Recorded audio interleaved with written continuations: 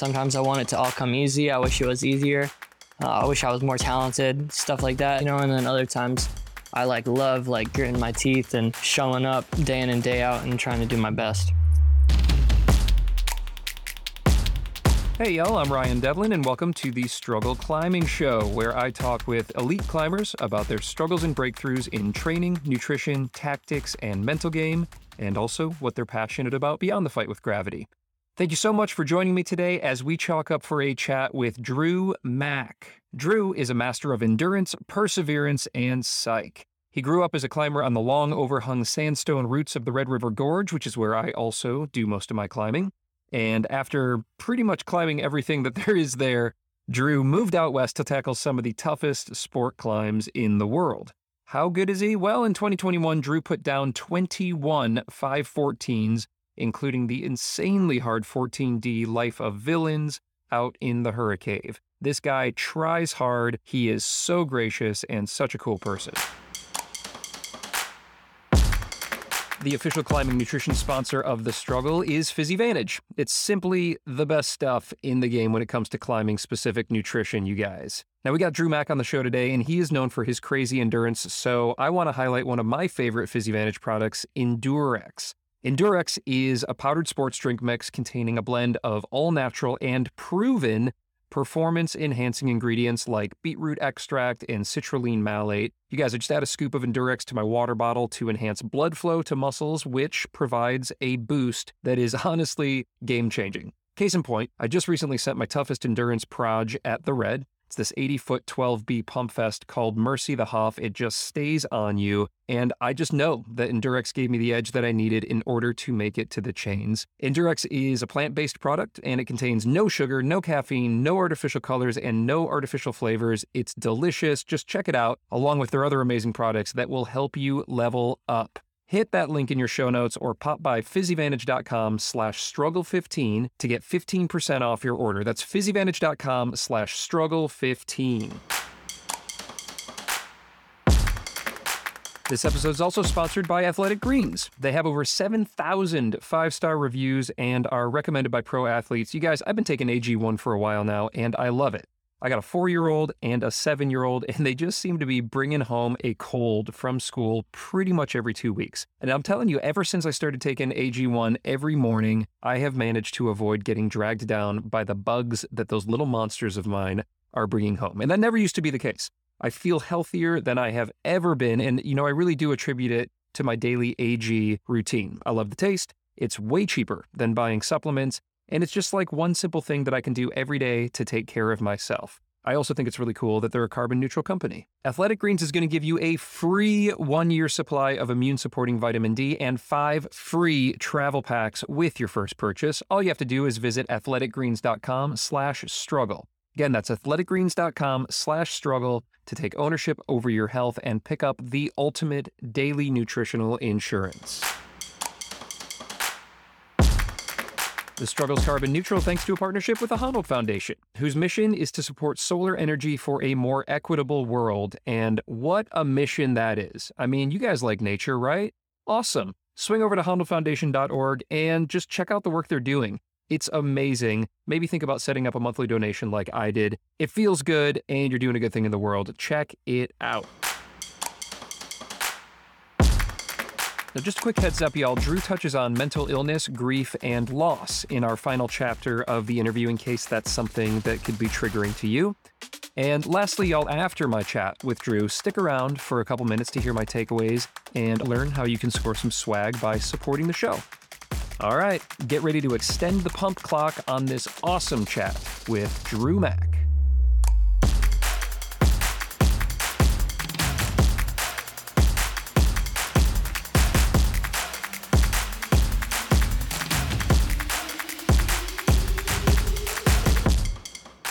Dru Mack, welcome to the Struggle Climbing Show. How are you, man?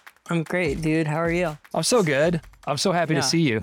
Yeah, man. It's a privilege. I love it. How's life treating you out west? It's good, man. It's funny that we switched coasts. Now you're in Kentucky and I'm out here on the west side. Yeah, we totally did, dude. It's funny. I feel like I love hearing how you're doing on the Red River routes. I get to live vicariously through you a tiny bit. But yeah, I miss home. I miss Kentucky a lot, but I've definitely like loved being here. Yeah, it just looks so awesome out there, man. So look, I can't wait to dive into all of this with you. Training, nutrition, tactics, mental game, of course, the Red River Gorge. But before we do, let's zoom out and just take a look at struggle. And I'd like to know how you view the concept of struggle as a climber. It's like the challenge. There's so many difficulties that come with hard red pointing, or just sometimes going climbing, or the trials and tribulations of as a climber, that are a small aspect of like the larger picture of life too. You know, we're all struggling in our own ways.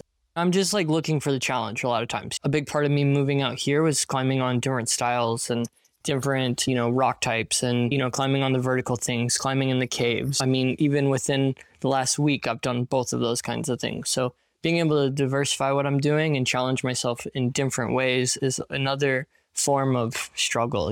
Sometimes I want it to all come easy. I wish it was easier. I wish I was more talented, stuff like that, and then other times I love gritting my teeth and showing up day in and day out and trying to do my best.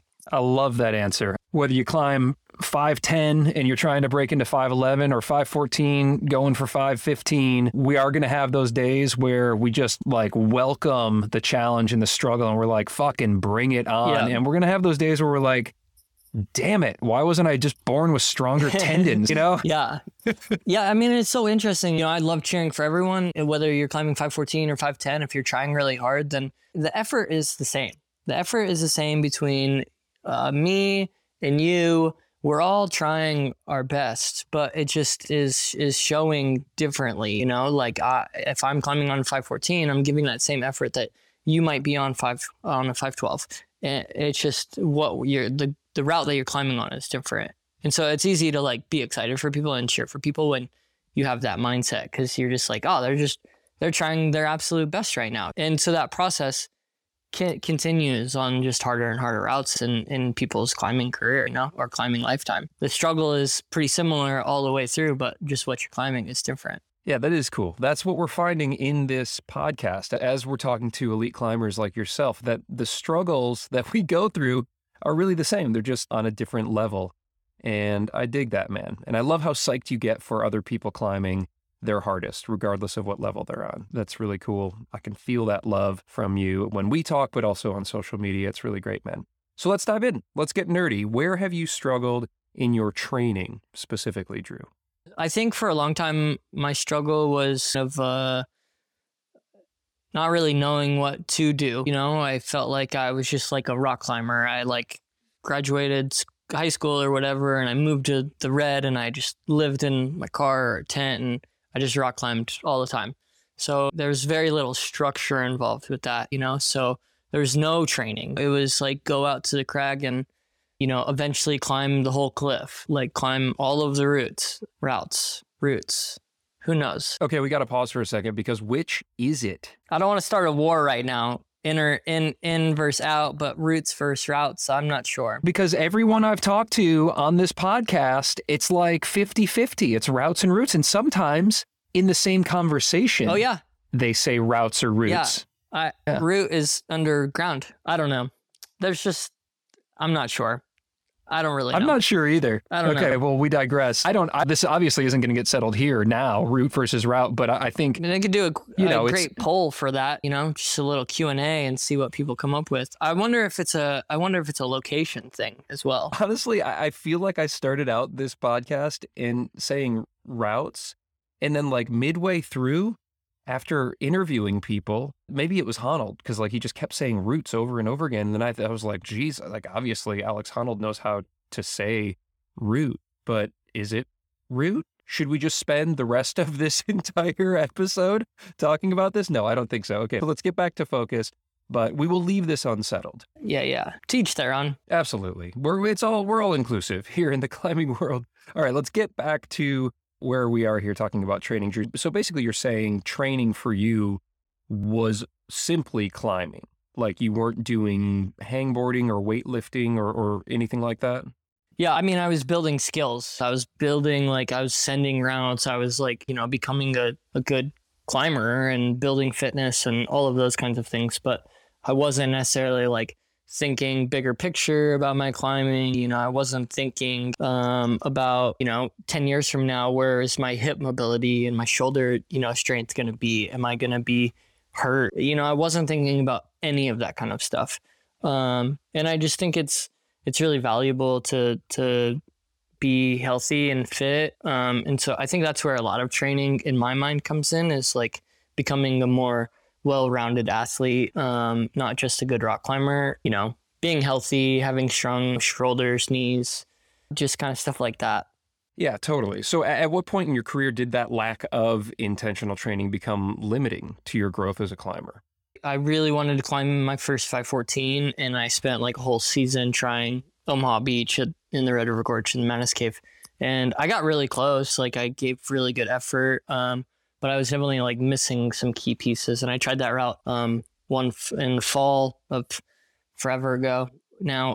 And I didn't do it. I trained all winter. I like climbed in the gym and spent a lot of focused time on lock-off strength and core and some finger strength, and just like spending more time thinking about what my goals were and basing, what I was doing in the gym off of like how I wanted to be better. And that's kind of guided me a lot to this day. And I have like a lot of great mentors and people to ask questions to that have like helped me through that or learn more and more. So on Omaha specifically, was there a limit move or section? You said you went into the gym, you worked on some lock off and that kind of thing. Were you training essentially some deficiencies or some specific moves so that you could come back and try to work through sections that were stopping you before? Less like working through moves and more just like working on being, like I said, more well-rounded. I mean, I think that lock-off training was so critical, especially in the Red River Gorge, where, if you can like grab the next hold really well, then you grab the next hold well. And I kind of talk about that as taking care, like doing everything well, then you end up climbing a whole lot better. So I just, I spent a lot of time bouldering too, that winter, like in the gym, with my friend Lee, who's I'll talk about a ton. He's like my mentor and, just a big force in my life. And we just kind of worked through a lot of my weaknesses. And, I came out the next spring and did the route really quick. Yeah. How cool is that to go away, do some really focused training, and then come down and see the immediate effects of it? It tends to happen though. I think it's good to check in on hard routes and then come back, and I just did it. I said routes and routes within like two sentences of each other. Anyway, I think it's really great to check in on a route and then come back to it later and, see how it feels then. Can you give us a little peek into what your training looks like now? Yeah, I worked with a coach a little bit this past year. Her name's Taylor, and she has Tangent Climbing, which I think is a really cool company. I started doing stuff like deadlifting and some more weightlifting, just like some bench press and some overhead press and squatting, or just like little simple things that I've never really done before. A lot of shoulder work, which is just like lying on a bench and doing eyes wide and T's and stuff. Lying on the floor and doing like, snow angels kind of things, little handstands, a lot of stuff that just makes me look silly. And I'm sure people are like, that guy climbs hard. He looks like he's just moving 5-pound weights around. Like, what is he doing up there? But yeah, I climb a lot. And then I have periods where, maybe I'm route setting a little bit more at the gym, or maybe I want to train a little bit more. I think having a little bit of bouldering time is really critical for me. Whether that's one day on the moon board or setting and forerunning boulders, or, just having a power session. Yeah. And so now that you've brought more of that focused training into your world, you still climb a ton. Like, it seems like you are out there on the rock doing these really long climbs, pretty often. So where does rest come in? Like, how has that concept maybe evolved for you over the years? I think rest is super, super important if you're trying to perform hard. I'll climb 2 on 1 off pretty regularly, and then I will train. I'll go to the gym on that second day. So before rest, I'll go to the gym and do like some of my weightlifting or some of my just stretching. I try to do a bit every day, but I do some of that bigger, heavier stuff when I have a rest day the next day. So is a rest day truly then a rest day for you, or are you doing something active or a little bit lower impact or just something that's off the fingers? To me, both. Like, I really love full rest days where I don't get out of bed and, and watch Netflix all day or YouTube or read a book. I don't think that's always like the healthiest for me. I think it's good to get your heart rate going and get some blood moving and stuff, and get out of your own head. Some rest days are full rest days and others are maybe a little bit more active, whether I go to the crag and watch some friends or go to the gym and do some stretching or, go for a hike. I'll go play basketball every once in a while. Stuff like that. Yeah, cool. I like that. And what about goals for the year? I mean, you came off of this mega year in 2021. You climbed a ton of 514s. What's in your sights now?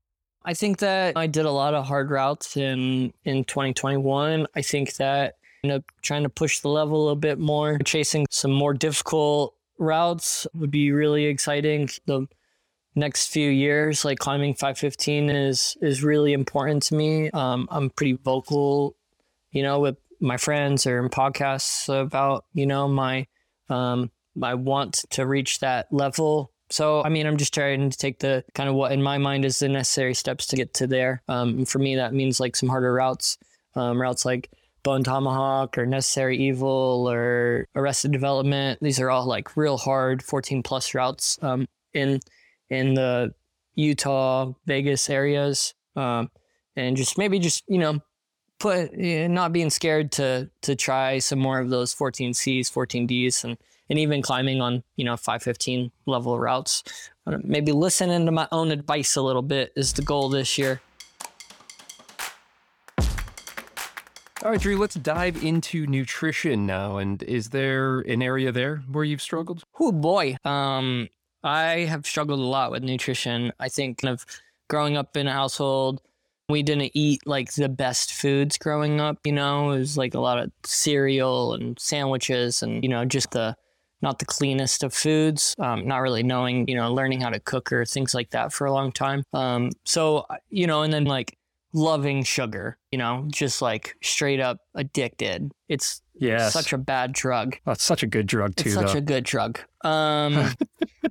Yeah. Yeah, that just sounds like, a typical kind of American upbringing for the most part. You eat what's around, cereals and sandwiches and that kind of thing, and you love sugar. Totally. But that, I think, carried on when I started like living in a car. I tended to lean towards things like convenience foods, fast food, or just quick eatings kind of thing, easy. Sure. And I definitely have, I've definitely like cleaned up and just thought about food a little bit differently and trying to fuel really well. My really good friend Dylan talks about it as fueling the beast, so like making sure you're getting all the right things to prepare yourself for all that hard training and all this hardness that we put ourselves through. All right. So then what does that look like? How do you fuel your beast? Like when you're getting ready to go out and do some super hard climbing? Well, I ate a muffin and a oat milk latte this morning, so I'm really killing it. Or, take everything I say with a grain of salt or a scoop of caramel. I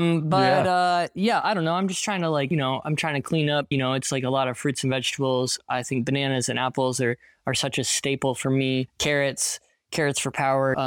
A lot more salads. And recently I've been taking a little bit more inventory of like how much protein I'm getting.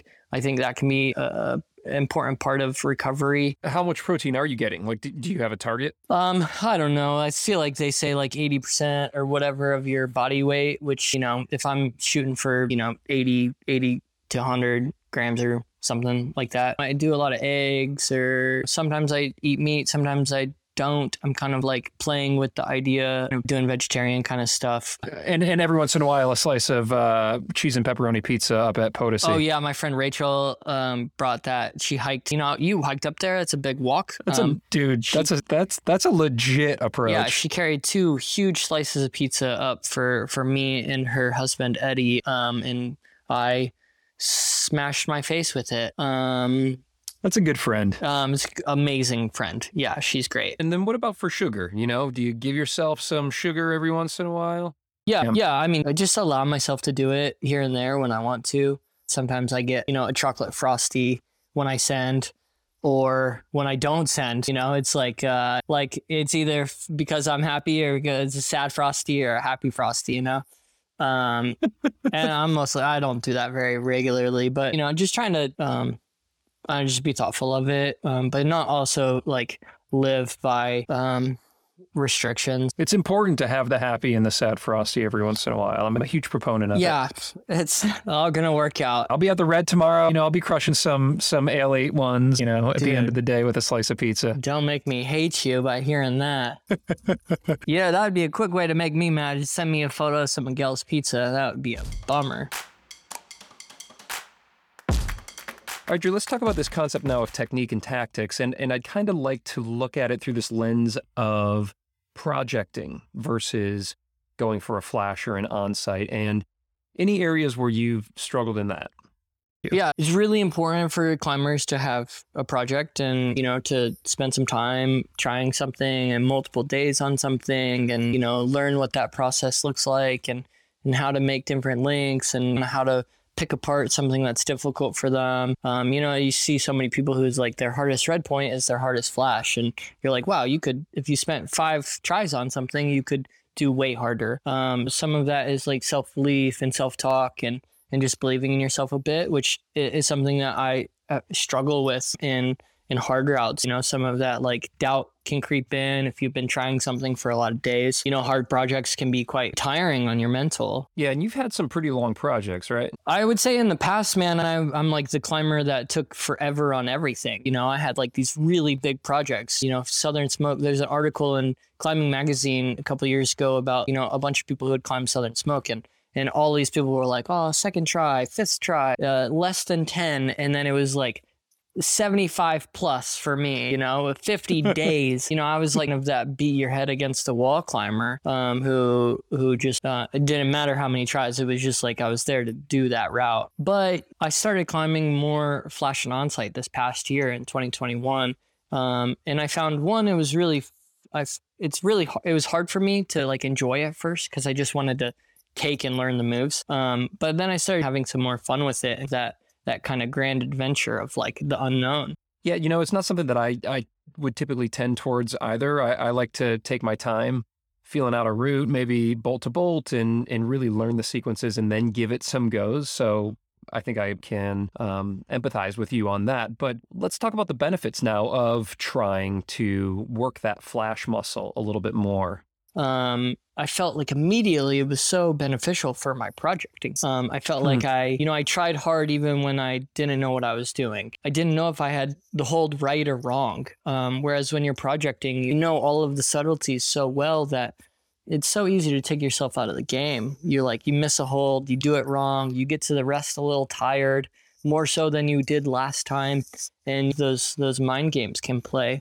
So some of that flashing and on-sighting just really allowed me to climb intuitively, to make quick decisions, to try even when I was tired, to just kind of give a lot more effort in a different way. And I think that translated to the projects that I was doing. Yeah, I like that perspective. Thank you for sharing that. Flashing in order to get better at red pointing. That's a really cool concept. And hell, you just came off of such an incredible year. You did 21 514s in 2021. So did that concept help you? Was working flashing also helping you to send that insanely high number of 514s? Yeah, for sure. Because a few years ago, it would have taken me 1 year to climb, 1 514. I think progress isn't always measured by, the next grade or how hard you're sending, but it can also be, how quickly are you climbing, a few grades below you. I love a 5th try send, maybe try it two times, try it the next day, try it 2 times, and then come back and do it on that 5th try. I really wanted to be able to climb harder and harder routes around that try level. And I started doing some more of those. And I mean, moving here to St. George, it just created the possibility and the opportunity to have a million of those routes to climb on and try. Yeah, so let's apply that to weekend warriors like myself who don't get to climb all the time. How do you strike that balance, or how would you recommend myself or others would strike the balance between, I guess, like quick sends of maybe some sub-maximal type grades versus pushing the top end and going for that new higher grade?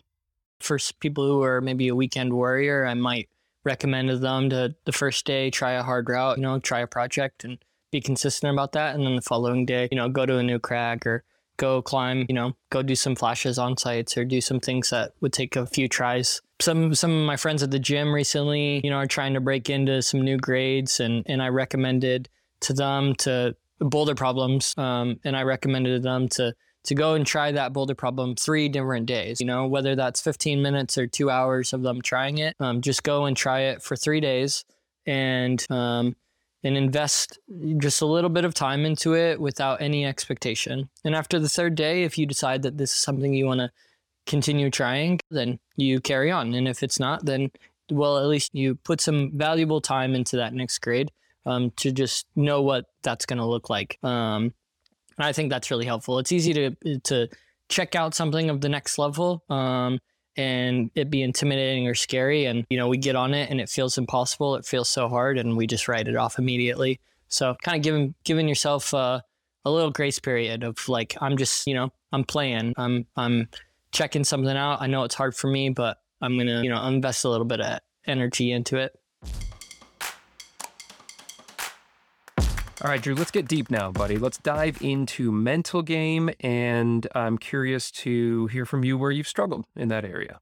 In my climbing, I think a lot of times self-confidence is something I maybe struggle with, believing in myself a bit, believing I can do things, believing I should try that next level, like we just talked about, like kind of allowing yourself some permission to try the next grades, I think has been somewhat of a challenge for me. Sometimes when I get really close on a route, when you kind of have that breakthrough, I've talked with a lot of people about this actually, is kind of when you can send something, it sometimes just becomes much more difficult because then you create this expectation that maybe that send could happen, maybe it's imminent, or maybe you keep falling, and it's in that space that expectations can grow. And then when you don't meet those expectations, then, frustration can arise. Yeah, it's so interesting to hear. I've had this privilege of being able to talk to the greatest climbers in the world here this season on the show. And a theme that's starting to come up, or that I'm starting to at least recognize here in the mental game chapter, is that there is a fear of failure or an internal conflict that a lot of you pro climbers can seem to wrestle with, which is not unlike, amateurs, weekend warriors like myself, where I go out and maybe I really want to send the project because I'm running out of time, or I don't have that many goes while the temps are good, or, my buddies have been catching me on this damn project for so long. So is that confidence that you wrestle with and the idea of failing, has that been something that you've always wrestled with, or has that become more acute as you've risen through the ranks here in the climbing world? Yeah, I mean, always, I think all of my climbing, I've definitely struggled with that. And, in trying to focus that energy to red pointing can be really difficult. There's a route called Solid Gold, which was the 21st 514 that I did last year, which was a big, proud goal. It's a hard route for me. Even though I did it quick, it felt, like a good challenge.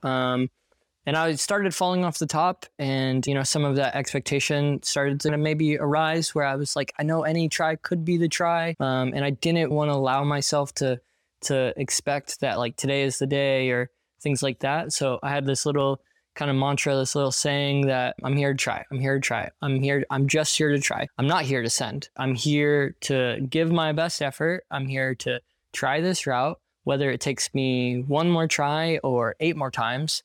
I'm going to eventually climb it, like that's what I am doing with my life, is to try these hard rock climbs. And so I'm eventually going to do it. So what's it matter whether I do it now or do it later? And that kind of mental exercise, or just a little simple mantra, I think has helped me. And like I said, every project has a different process.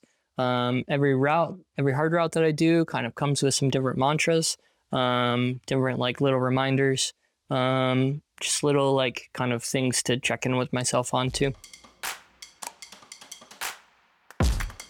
All right, Drew, let's talk about things that you're passionate about and that bring you purpose outside of rock climbing now. And what is that to you?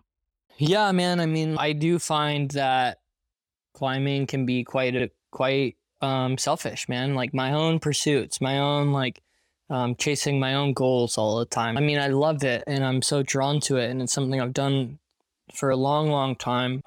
But finding some space to have a bigger impact on like the world at large, it's like, why are we here? What are we doing? And so I don't know. I struggle with that. And I struggle with that I don't always feel like I'm doing enough. I think that there's so many people who invested in me when I was a kid.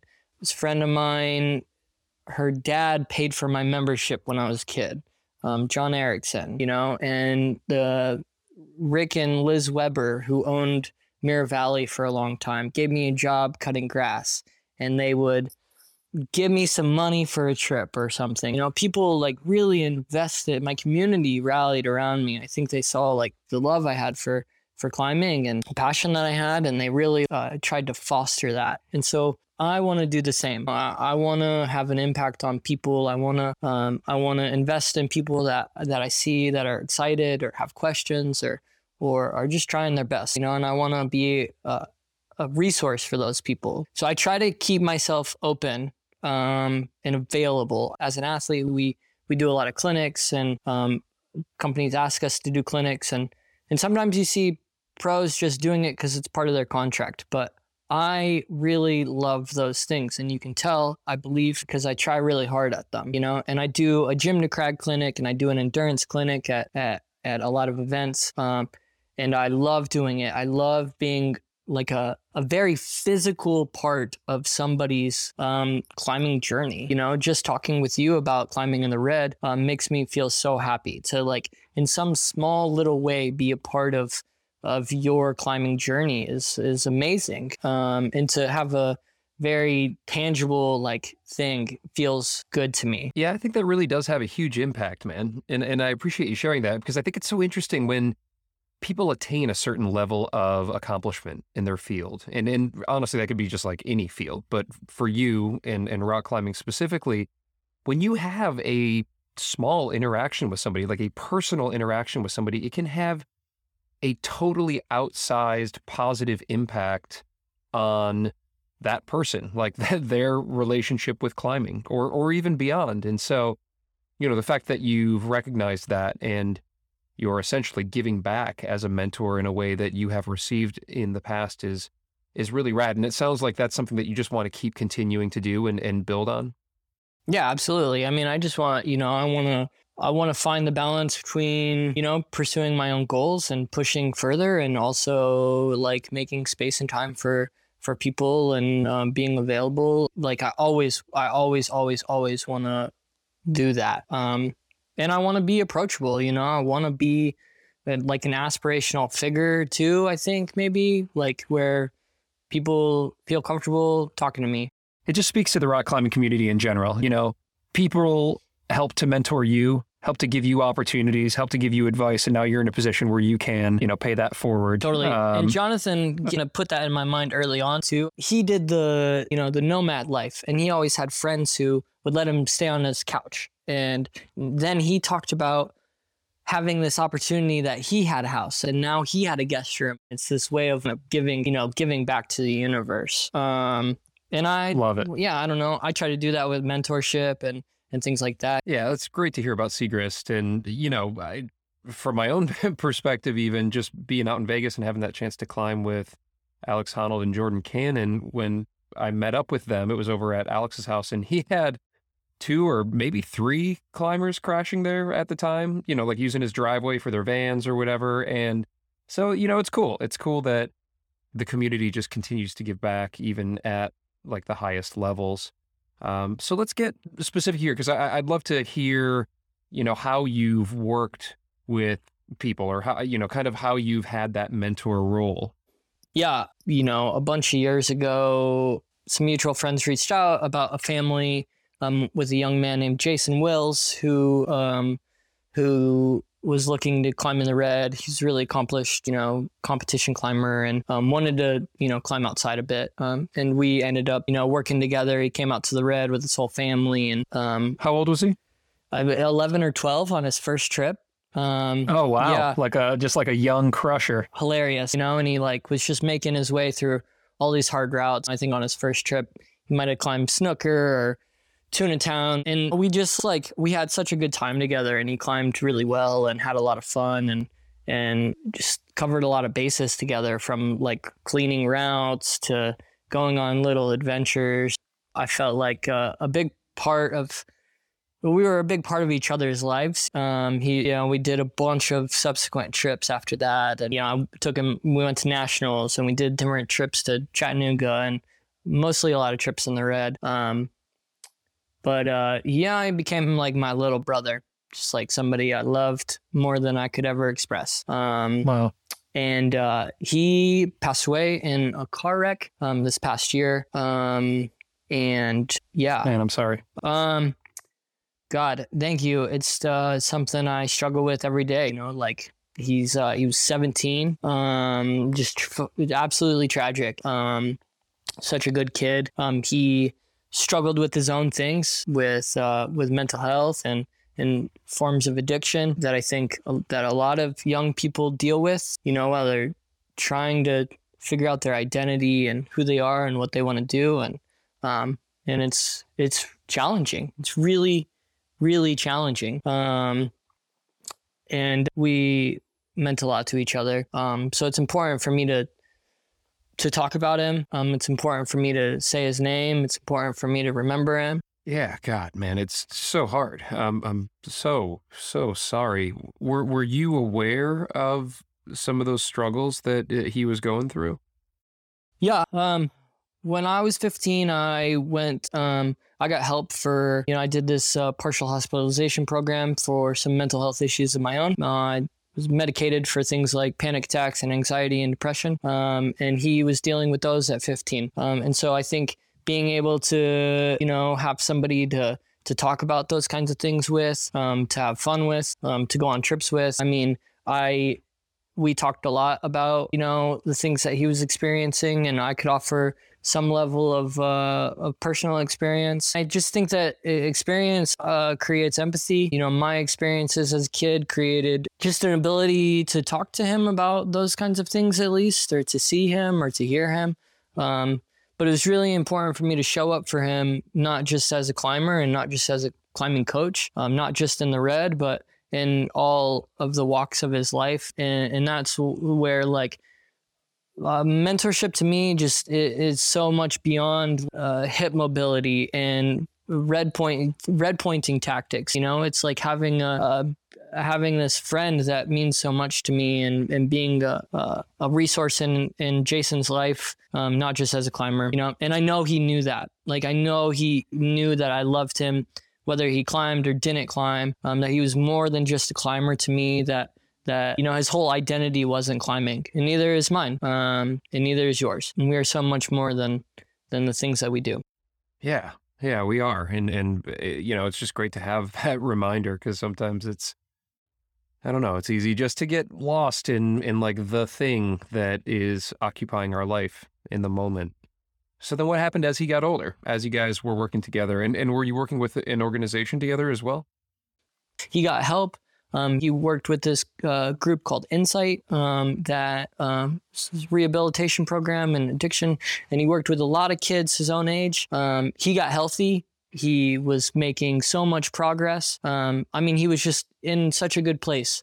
And he then was showing up for all of these people who were experiencing these things that were so similar to him, and he was there for them. And he would drive hours out of his way to sit with somebody going through a hard time. And I didn't know about all of those stories. And I learned from his mom later on, and his family, and heard these stories. And I felt just like this overwhelming proudness of him for having an impact on people.